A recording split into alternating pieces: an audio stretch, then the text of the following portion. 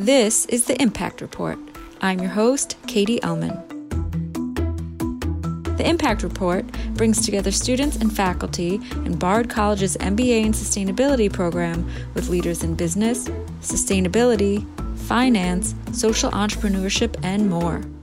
These conversations go live the first and third Friday of each month. This week, I'm joined by Eric Adams, Borough President of Brooklyn, New York. This conversation was recorded on June 12, 2020.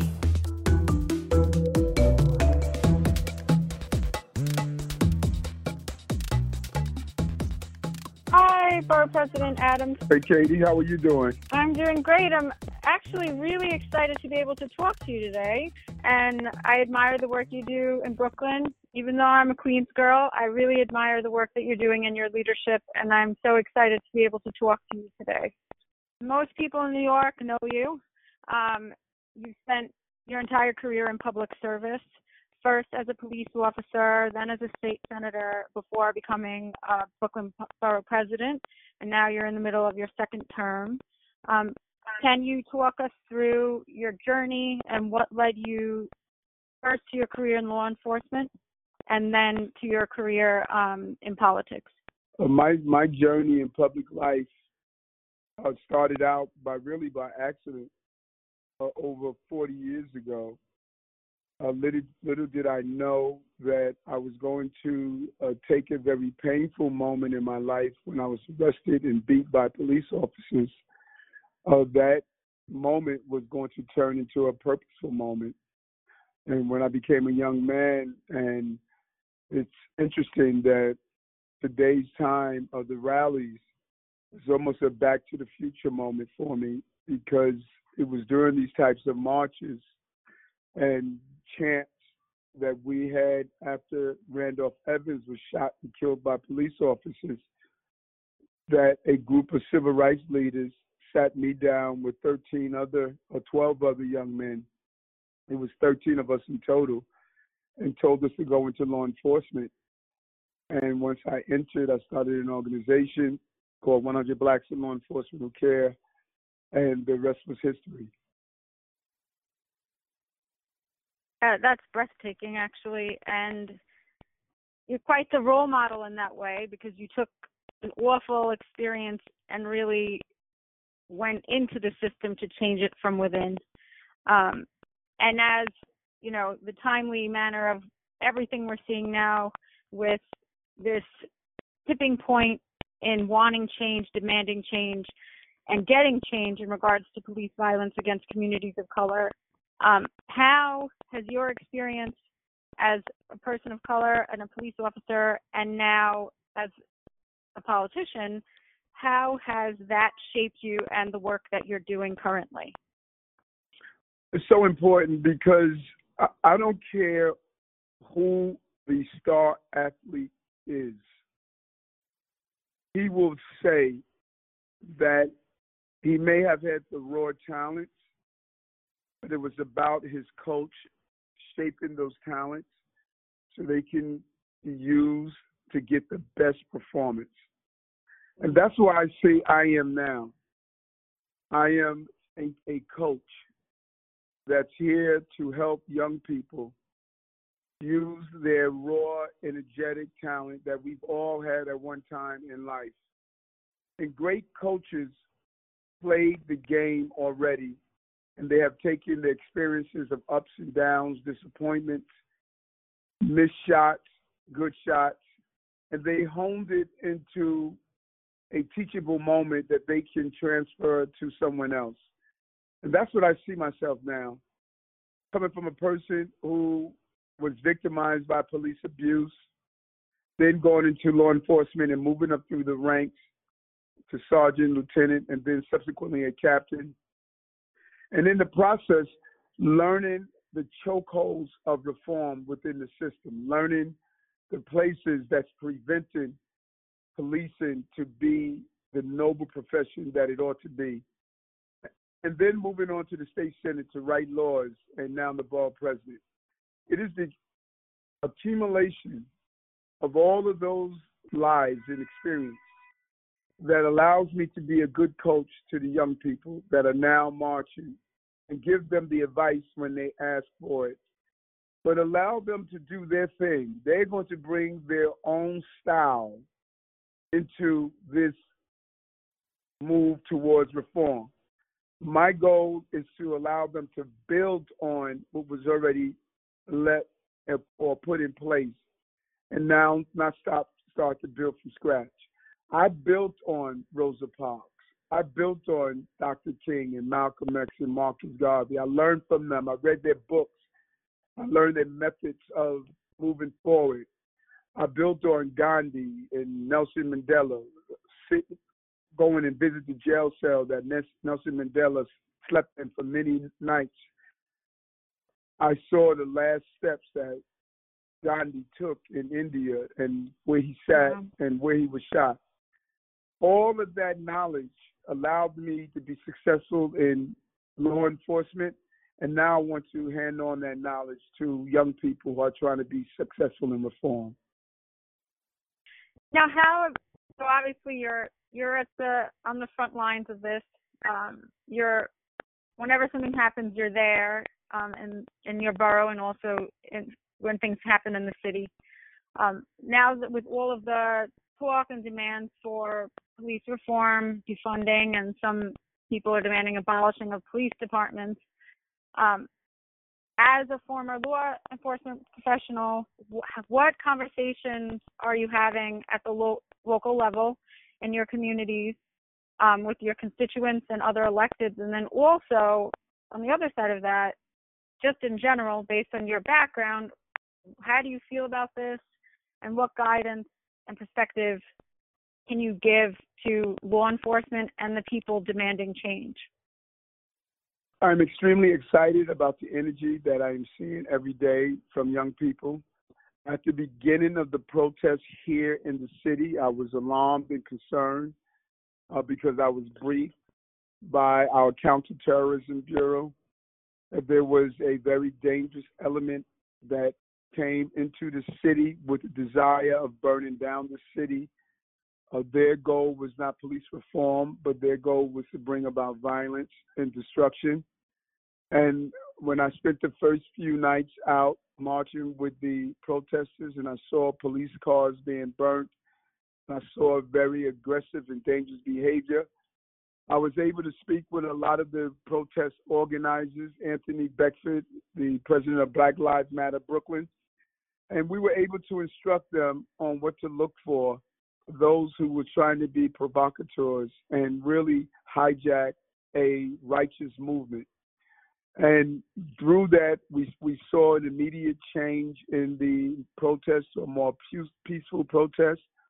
The marchers and organizers started policing themselves and moving out the dangerous element and not allowing them to violate what they were attempting to accomplish. So I'm excited on what I'm seeing.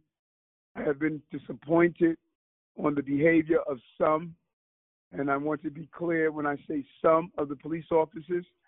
A large number of officers have shown a great level of restraint, but far too many have been extremely aggressive and brutal, and the police department needs to move more swiftly in removing them from the front line of protesters. We have been sort of slow in doing that, and I think that if we police ourselves in the march population and the police themselves, we'd be able to reach to a destination that we could be safe without disgrace. That's a really good point. Do you have an opinion about what you think the steps should be for reform in our law enforcement departments, and also the call for defunding or moving funds away from the police budget to other services that have been cut in the upcoming budget? Yes, I do have a very strong opinion. The first thing I do when people use the term defund, I first ask them for their definition. Because sometimes we use terms and we agree or disagree to them without finding out exactly what an individual means when they hear it or they say it. And so my definition of defund is not to disband. I don't believe in the philosophy of disbanding police departments. I believe police departments play a vital role in stabilizing community. Public safety is a prerequisite to prosperity, and it should be done in a humane fashion, not reactive but proactive. I do believe in taking away dollars from policing to be more proactive in public safety. When you think about it, in the last 4 years, our police agency has had an over $1 billion increase in their budget. Yeah. I think that we could use that money in a smarter way.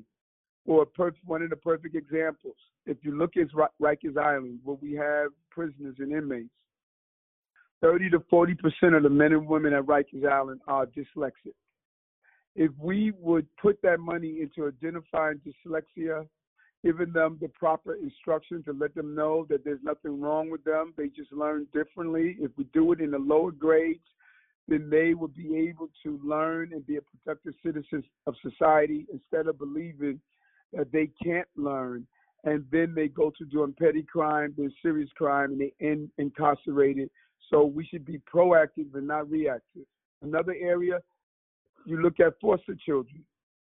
Many of our foster children, they age out of foster care with no support. We totally cut them off at a very young age. It's unimaginable what I would be if I didn't have any family or loved ones, and I was told, you're now on your own, Eric. You have to survive on your own. A lot of foster care children are victims of crime, childhood prostitution, of illegal kidnapping, sex trafficking, and also other criminal behavior. They're more likely to be evicted from their homes, more likely to use drugs, more likely to have mental health illness. If we just spend $50 million of the police budget to give every foster child a life coach until they're 26 years old, that foster child will be more likely to graduate from college, graduate from high school, and be a productive citizen. That is the type of defunding we need to do. Move away from reactive policing to proactive policing. I think Archbishop Desmond Tutu said it best, and I'm paraphrasing him. We spend a lifetime pulling people out of the river instead of going upstream and finding out why they fall in the first place. We need to stop letting people fall into the river of crime. I couldn't agree more. I think both of those points are incredible, and I don't see how anyone could object to moving funds away from law enforcement to helping people in that way. So thank you for that. I'm down to a couple more questions, and I'm going to pivot to talking about another crisis that we're all in the midst of, and that's the COVID-19 crisis, which we know has greatly impacted our city and state and region, resulting in the loss of over 20,000 lives in New York City. So in your experience leading the Borough of Brooklyn and being an elected official, how can we as New Yorkers work together to keep all of us safe and healthy during this continuing public health crisis? That's a great question, and there's so much we can do. There's only so much government could do. Although government has failed us on the federal and I believe on the state and city level, I do believe there's more that government can do to ensure that they support some of the local actions of good New Yorkers. And what we can do as New Yorkers is first take care of ourselves. I always think about when you're in a plane and the crew instructs us before takeoff that if there's a drop in cabin pressure, put the mask on yourself before you put it on your traveling companion or your child, because we have to take care of ourselves first before we can take care of others. So there are things I believe we need to do independently and as individuals. We need to make sure we, of course, wash our hands as often as possible, wear face coverings if you're outside, practice social distancing as much as possible, and we need to ensure that our family members are doing the same. And if we feel any sign of illness, we should get it checked, get tested to make sure that we're not spreading coronavirus to others, and then we should get tested for the mere fact of people can be asymptomatic. And then we should volunteer. We should identify those seniors who need wellness checks, bring our friends together and have a group of people who will call seniors and just check in on them, find out seniors who are shut in and be part of the food delivery services that are taking place across the city. Run errands. Everyone knows the seniors on their block. Write down the addresses, and then even if you just do your block, you're doing your part. So this is the moment that good New Yorkers are going to step up and ensure that they're doing the best they can. Volunteers, volunteer at a pantry. Campaign Against Hunger, they have fed 3 million people. They have given out 3 million meals. Join some of the pantries and assist any way that you could possibly assist. The lines are getting longer. Many people are in need.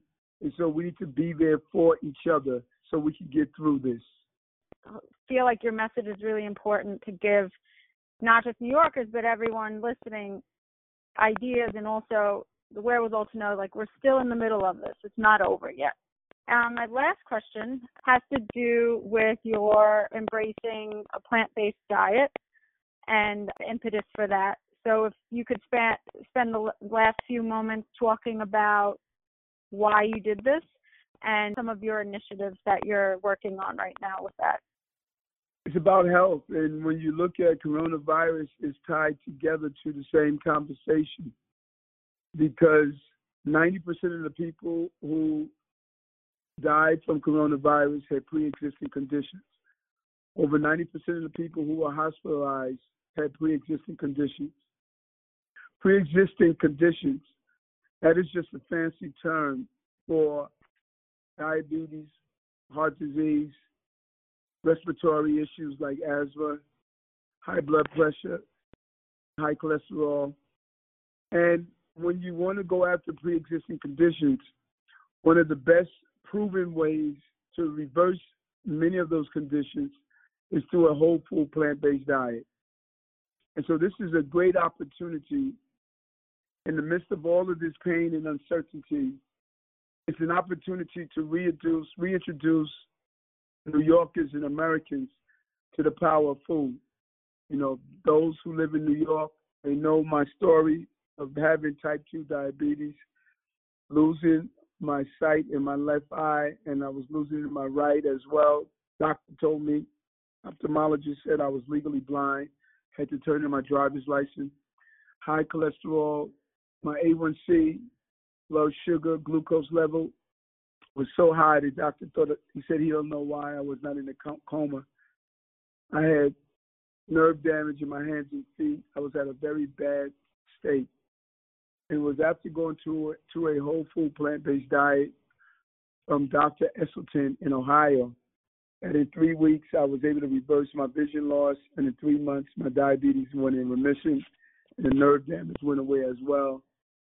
My 80-year-old mother, who was diabetic for 15 years, 7 years on insulin, she followed me on a whole food plant-based diet. Within 2 months, she was off of insulin. So wow. We want to really help New Yorkers address the issue of health. We have to start with addressing the issue of healthy food and distill the myth that food is too expensive to eat healthy, that is not accessible, because it is, and we want to show people that in their local bodegas, their local stores, their local supermarkets, there are different food choices they can make that can have a major impact on their health. That is a very powerful story.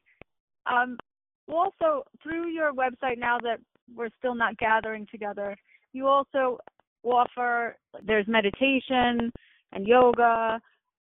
So that's also part of this way of looking at us, not as just pieces, but as, you know, a full person that needs to eat healthy, think healthy, move your body.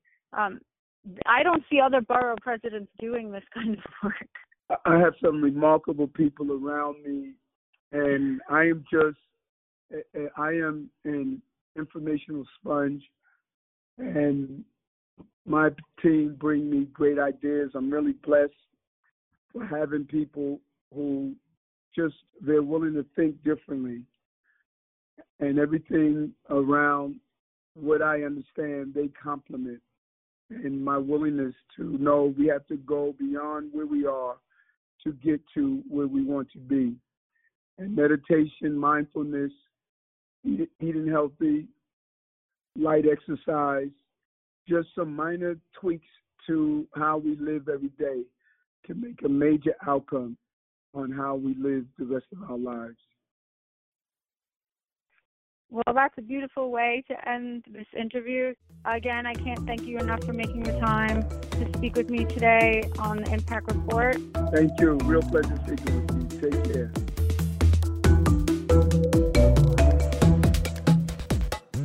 Learn more about Eric and some of the topics discussed in this episode by visiting brooklyn-usa.org and by following him on social media.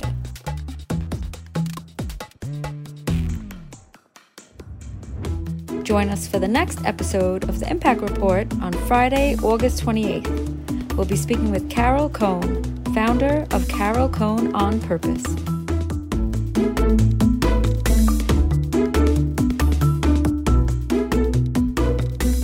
For the complete lineup and other news, visit us at impactreportpodcast.com and follow us on Instagram, Twitter, and Facebook.